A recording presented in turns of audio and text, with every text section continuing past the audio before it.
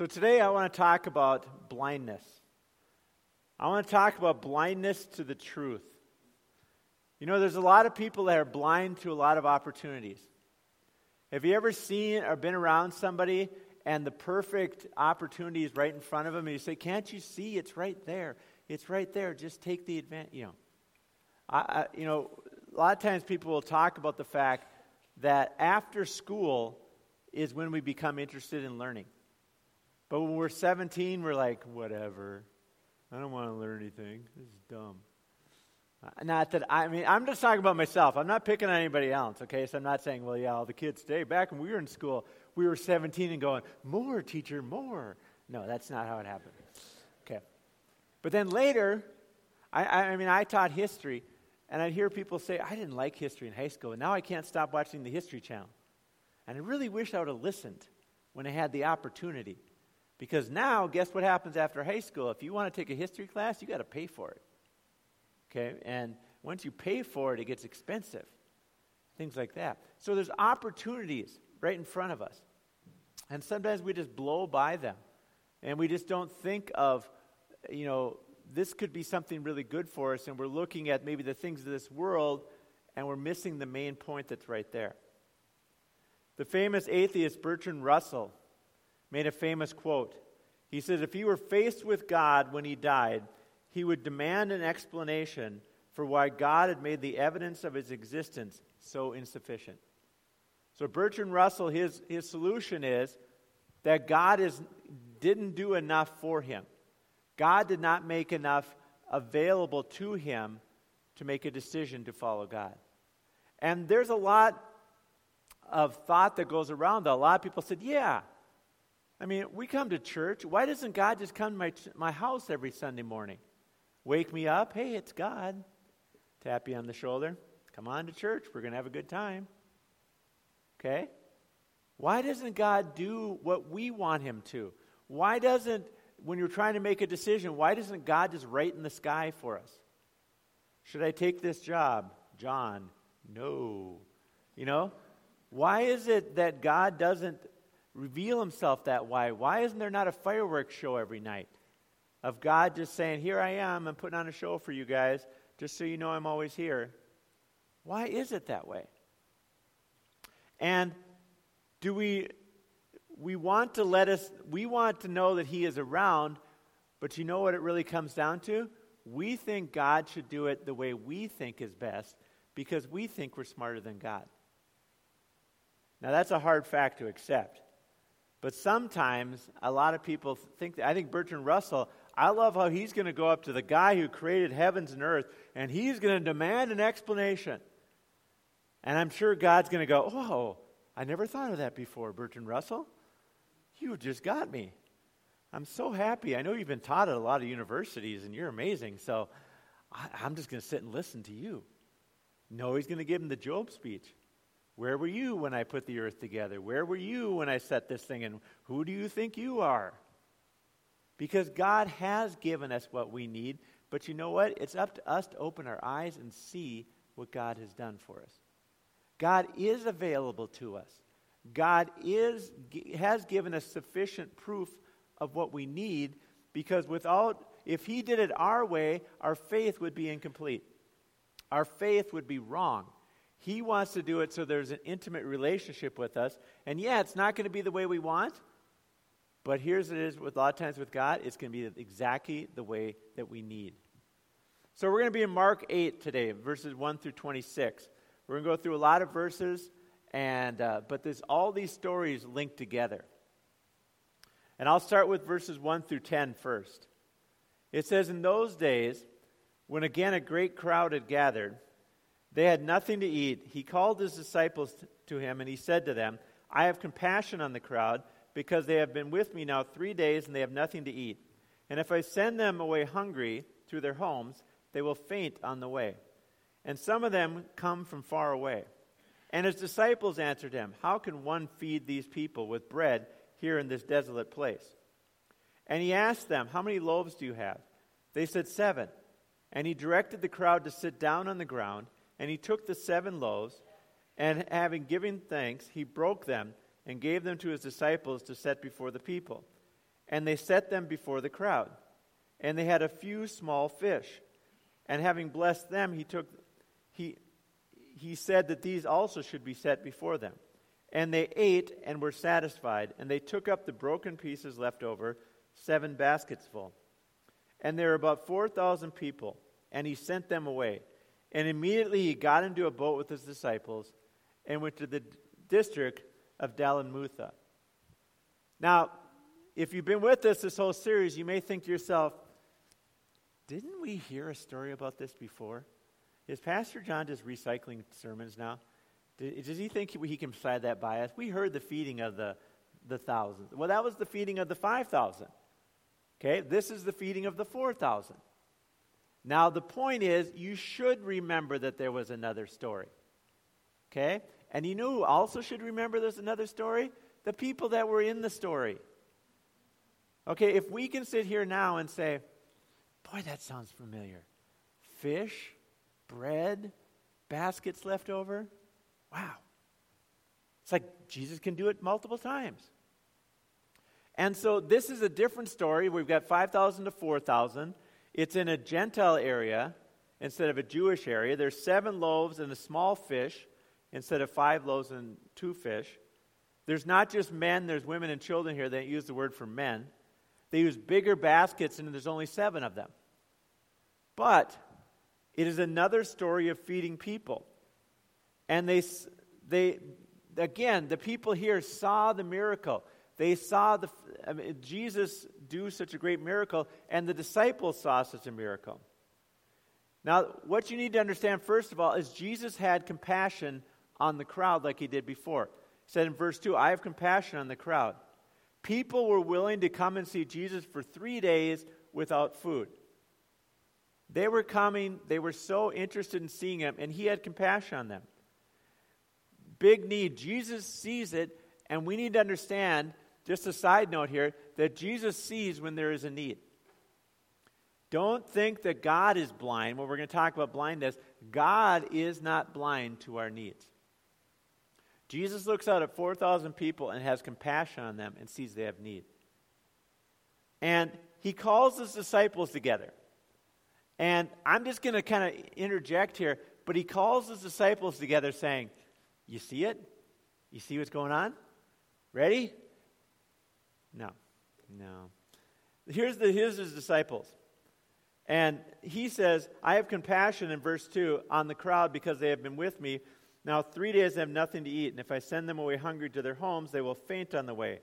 And some of them come far away. And his disciples answered him, we've done this before. Let's do it again. That would be a better story. Okay? But it's not a realistic story. It's not, how did they really answer him? He says, how can one feed these people with bread here in this desolate place? You mean like we did before? You mean like God's already told us? You mean Jesus? You mean the guy? And you wonder why Jesus gets frustrated. Okay? Because they're asking him the same question in the same spot. And he says, and they come up with that.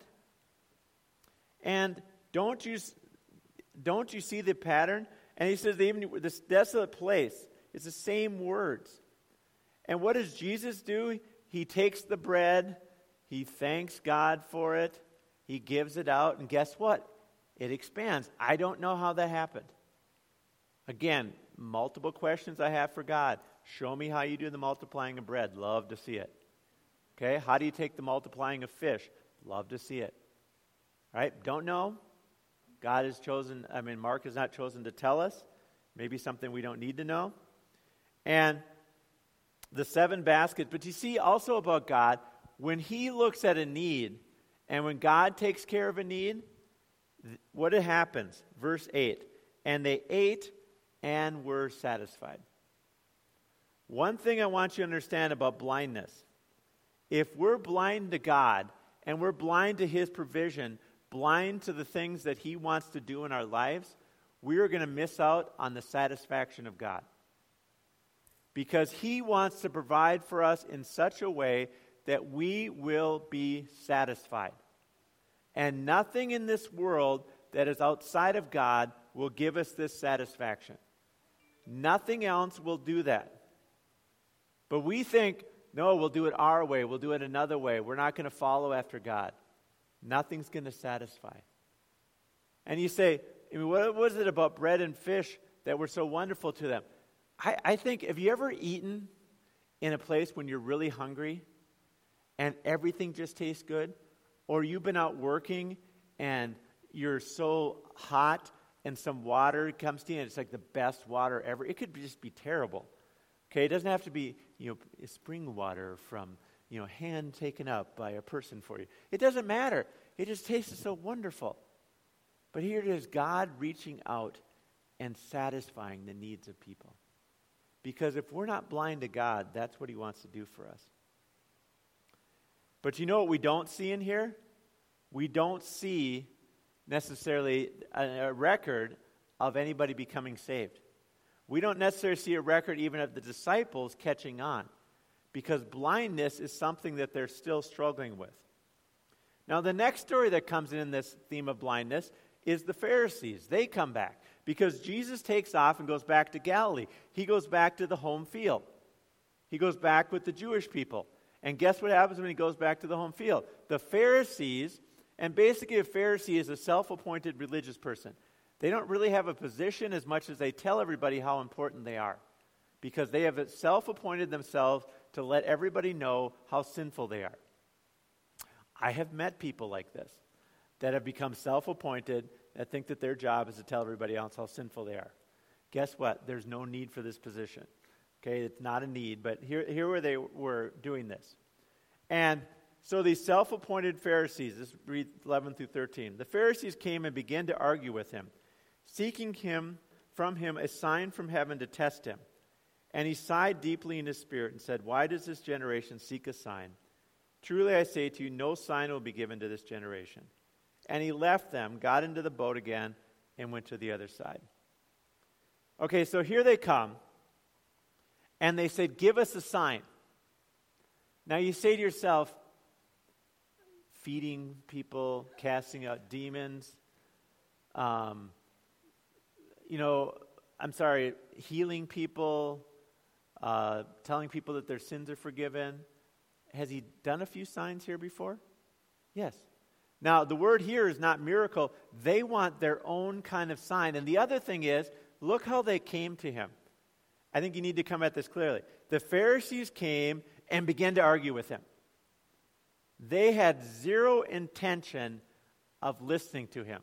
Because when you come with an argumentative attitude, and we all really get into our heads, and when I do premarital counseling or marital counseling, the first thing I say is, when you're arguing with your spouse, are you listening or are you coming up with your own ideas in your head?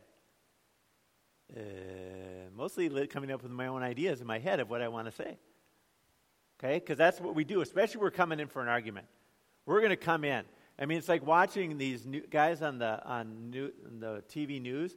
They're completely there to listen to one another, aren't they? No, they're there to scream at one another. And if you left and say, name 3 things the other person said, I'll give you serious money if you do that. I was just there to scream at him. And that's basically, this is what they are doing right here.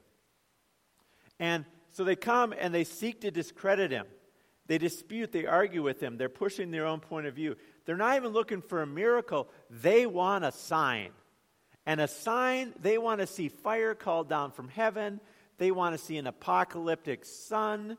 They want to see something amazing. They want God to do this. But you know what? The way that they're coming at it, and Jesus is understanding this, would that have made them believe? Because I think of Elijah when he called down fire from heaven, and it didn't take very long for the king who sat there to turn away from God. I'm sorry, but I think fire down from heaven is about the coolest thing I could ever see. Where you pray and fire comes down from heaven, a tube of fire. I remember these things. I have never seen anything that cool in my entire life. Okay? But just a little bit later, the people are already away from God. How about Shadrach, Meshach, and Abednego? They went into a fire, right? Furnace, and didn't burn up. That's cool. That's pretty amazing. How long did it take for the people to fall away from God? Oh, we're going to serve God forever. How about the Red Sea parting? How long did it take for the people to mumble and say, we'd rather be back in Egypt, it's better there? So in other words, people that say God, coming back to our friend Mr. Russell here, who say, if God would just show himself in the way I think, then I would believe. No. Because if you don't want to believe, and if you're coming just to test God, and coming for this certain miracle that you think is going to work for you, God knows what's best for you. And he looks at these people and he says, you have seen the miracles. He has seen the hope. And you know what they wanted, the Pharisees wanted? They wanted Jesus to become the Messiah that they wanted, which was to do what? To take up the sword and kill the Gentiles. Drive the Gentiles away. Drive the Romans away. And what did Jesus just prove with his little run through the Gentile land? He was there to heal the Gentiles. He was there to have compassion on the Gentiles. He was there to have compassion on people that were hurting. Jesus didn't want to kill them. He wanted to save their souls. He was different than what they wanted. And the God that we may want is that vindictive God. Or a lot of people say, God, why don't you just judge those people? Why don't you just go after them? You know what God says? I want to save those people. Is there judgment coming? Yes. Was that the point of Jesus coming to earth? No. His point was to come to bring hope and life to people. So he says, you will not get a sign. And he says this in a Jewish saying that says, may God do this to me if this is not true. You will not receive a sign. And he said, and for the rest of the book, we only see the Pharisees appear one time, and Jesus no longer will talk to them. He's basically saying, you guys, I'm done with you. What a sad thing to have happen, that he's done with them. So we come back to the disciples. Okay, now, if I was writing a story, I might let the disciples off once and say, okay, maybe they forgot about feeding 5,000 with 12 extra baskets. Again, I don't know how, because I think that's just that cool. This is me. So here's verse 14 to 21. He says, now they had forgotten to bring bread. You see a theme here. And they only had one loaf with them in the boat. And he cautioned them, saying, watch out, beware of the leaven of the Pharisees and the leaven of Herod. And they began discussing with one another the fact that they had no bread. And Jesus, aware of this, said to them, why are you discussing the fact that you have no bread? Do you not yet perceive or understand? Are your hearts hardened? Having eyes, do you not see? Having ears, do you not hear? And do you not remember? When I broke the 5 loaves for the 5,000, how many baskets full of broken pieces did that take up? They said to him, 12. And the 7 for the 4,000, how many baskets full of broken pieces did you take up? And they said to him, 7. And he said to them, do you not yet understand? So here we have the disciples. They're in a boat with Jesus. Now this time they're with Jesus. And they forgot bread, but they had one. So this is one of those things that kind of confuses people. They forgot bread, but they had one loaf. And a lot of people are trying to figure out, well, how do you forget and still have one? And if we study this, and if we study the way Mark writes, you know what he's saying right here? He is most likely teasing the reader by referring that they did have Jesus with them, the only bread of life that they needed. That's the only explanation that really makes sense here, is they had Jesus with them. There's no need for any other bread. But they don't see it that way. Mark wants us to recognize the fact that Jesus is the loaf. Jesus is the bread of life that can take care of us in any need that we may have. He is there for us. And so then, after he saw that they had no bread, he cautioned them, saying, watch out, beware of the leaven of the Pharisees and the leaven of Herod. Now, leaven at this time is not what we have in modern day yeast. Okay? I did some study in a book about ancient baking techniques. And you're like, I picked the right week to come. Because there's nothing better than first century baking techniques. I'm going to just summarize it for you quickly when he uses this word. First of all, leaven in the Old Testament means evil. Watch out for the leaven. Watch out for the leaven. It's always used in the Old Testament. But in in this time period, it's not yeast that you buy in the store and you make bread. It makes yummy donuts and things like that. I'm making you all hungry. It's not a good idea. Never talk about food. But the ancient world, they used the more dangerous leaven. It was produced by keeping back a piece of the previous week's dough, storing it in suitable conditions. Remember, no refrigeration, no clean water, and adding juices to promote the process of fermentation. But this homemade rising agent was fraught with health hazards because it could easily become tainted. It would then spread poison when baked with the rest of the dough. It in turn would infect the next batch. That is the idea Jesus is saying. So he's saying, first of all, you know leaven. In the Old Testament, you know that was bad. And also leaven today, you take your chances when you go to the bakery. Because if they get a bad batch of leaven, it spreads to everything else. So he's warning them, don't fall for what the Pharisees are doing.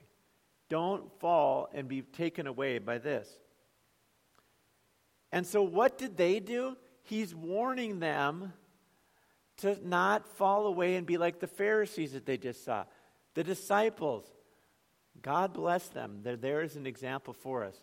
They said, is he mad at us because we didn't have any bread?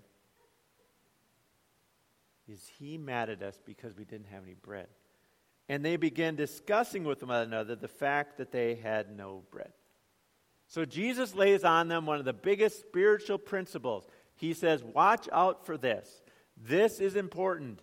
Watch out that you are not taken in. Watch out that you're not poisoned by what the Pharisees are teaching. Watch out that you look for spiritual matters and you don't look past things. And you know what? Watch out, guys. You kind of missed the 5,000, 4,000 thing. I think he was kind of giving them a little, you should have caught that. And hear what they say. They start arguing about bread. And what I think that Mark is trying to tell us is when people are confronted with their spiritual needs, sometimes we worry about our physical needs first. We worry about right in front of us, and we give up on the fact of what's really important. We talk about going to church, but we say, if I take the time to go to church, or if I take the time to give, or if I do this, my material needs might not be met as well. And so we're just like the disciples. Jesus wants to do great and mighty things in us, and we're worried about if we have enough bread. We could have heard the greatest thing. God wanted to do something amazing, wanted to teach us something amazing, and we're thinking about, well, if I don't work, if I don't do this, if I don't have my needs right now, and we overlook the fact that God wants to do greater things than we can ever imagine. So, Jesus gives them one of the strongest warnings right here. And Jesus, aware of this, said to them, why are you discussing the fact that you have no bread? Do you not perceive or understand? Are your hearts hardened? Whose heart was hardened in the Old Testament? Pharaoh? Ouch. That's his disciples he's talking about. Do you not perceive or not understand? Who doesn't perceive or not understand? The Pharisees. Are your hearts hardened? Having eyes, do you not see? And having ears, do you not hear? And do you not remember? So he challenges them right here, and he says, you are in danger. He already warned them with the leaven. You are in danger of falling away from God. Now, for all of us here today, we might say to ourselves, my faith would be perfect. And I think I could fall in this category if I could have been one of the disciples that were around Jesus all the time. Now, I'm saying that that's not a bad situation. Every day, wake up, Jesus is right there.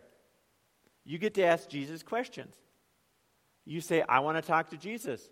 Well, I'll pray, and no, there's Jesus sitting right next to you. And we may say, it must have been so much easier for them. They must have never had any problems with their faith. Here Jesus is saying, you guys are on the verge of losing it completely. Because you can't stop looking at the things of this world. What does that tell us today when we don't have a physical Jesus here? We need to keep our eyes focused on Jesus and watch out for the blindness that comes in this world. We might start focusing on where our next meal comes from and our bread and things like that. Why do you think Jesus says, pray to God, give us our daily bread? So we don't worry about it. We look after the things of God. Because he is saying, you'll miss out on what I am doing. Because God is at work all around us. Bertrand Russell is wrong. God has given us plenty of evidence for his existence. And he gives us plenty of evidence every day that he is moving in our lives. We have to open up our eyes. And don't you remember? Don't you see? Don't you see what he has done? Don't you know where he has brought you from? Haven't you seen the miracles? When Darth comes to speak next week, you'll hear some of the greatest miracles that ever happened in a young boy's life where he is saved and now thousands of people are saved. Don't you see what God is doing? He is doing things. He's alive. So don't worry about these things. And he gives them a little question and answer thing. And I'm thinking they're answering these questions not feeling real good about themselves. How many loaves did you have in the first one? 5. How many basketfuls did you have? 12. Can you imagine? He's totally got them. He is just like, and how many did you grab the second time? 7. Do you see a pattern? And the fact that Jesus is not more obnoxious to his disciples is amazing to me. Some people say, well, he can be a little difficult, but my goodness, how difficult can people be? And verse 21, though, he gives them hope. And he said to them, do you not yet understand? Some of your translations will say still. What this means is God's not done with you. God's not done with the disciples. In fact, this is the transition to the second half of the book where he's going to really start working with the disciples and really get the message of who he is. So they understand when we took communion today, he's going to explain that the breaking of bread, the fact that he has to die for them, the fact that he has to be sacrificed for them, this is all going to be explained for them. And a lot of it's still not going to even happen until after the resurrection. But they're going to start to see, and he's not done with them. And you know what? He's not done with you.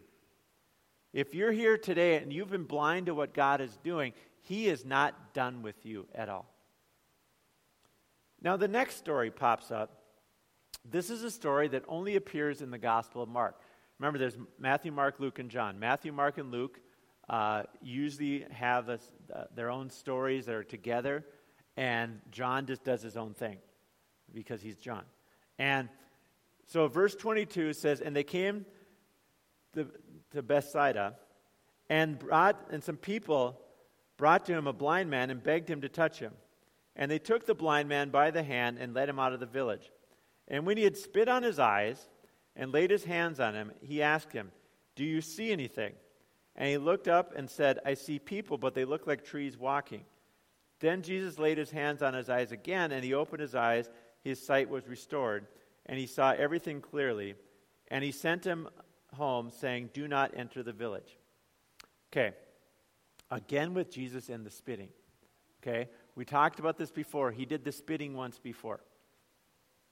And we talked about why the spitting at this time was the emperor supposedly, if you weren't here, the emperor supposedly could spit, and if you could touch the emperor's spit because he was Lord and Savior, the emperor, you could be healed. And Jesus is like, whatever. See that? I'm Lord and Savior. The emperor can't do that. Again, this is not a recommended healing technique. We do not use the spit in the eye healing technique. If you come and pray with one of our prayer ministers after service, there will be no spitting. I want that to be clear. We find this as a good story, but we don't use it as a technique because it was only a technique. Again, he is trying to speak directly. But have you ever read this story and say, what's the deal with the halfway healing? What's the deal with just healing him a little bit and then healing him more? And why does this story even fit here? And why is Mark the only one who ever tells this story? See, because it's all fitting in this blindness thing. He's trying to illustrate to his disciples, this is where you are. And this is what is going to happen. This is going to come in stages to you.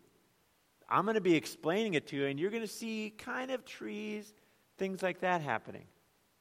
He says, and then when the resurrection happens, the Holy Spirit comes, and all of that, then you're going to go, wow, we can see it now. We understand. You ever read through the Gospels and it said this is the time when Jesus told his disciples about his resurrection. This is the time that they should have known. This is the time that Jesus declared all food clean. This is the time. You know who's writing this? Somebody that's about 60 years after the fact, 50 years after the fact, 30 years after the fact.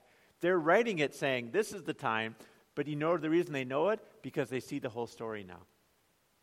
So this story is put there for us, and Jesus does this miracle in this man's life to see that we're not going to see everything clearly all the time, but there will come a time when we will see everything clearly. In our lives, when God is moving in our lives, he will make things clear for us as needed. And you know when we're going to see everything clearly? Because Paul later says, we see through a glass darkly right now. In other words, we don't see everything that's going on in this world. We don't understand. How many times have you said to yourself, why, God, why? And if you haven't said that, I think we've all said that. Why, God? Why did this happen? Why is this going this way? Why is my life going this way and not that way? Why am I this? Why am I that? But when we get to heaven, when we get to see God, when we get to see him, and the revelation is complete, our answers will be complete. But for now, he's taken us through step by step by step. We see things now somewhat clearly. When we're outside of Christ, we're completely blind. When we come to Christ, he starts to make us see some. But eventually, when we are with him in heaven, we will see everything clearly. Everything will be taken for us.